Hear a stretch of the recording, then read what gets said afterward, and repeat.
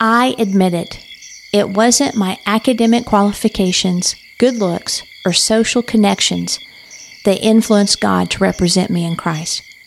He deliberately picks the wacky, the shamed, the ones with no pedigree, and the nobodies in society to unveil His blueprint opinion of mankind in order to redefine mankind. Every reason for my boasting has dwindled in insignificance in God.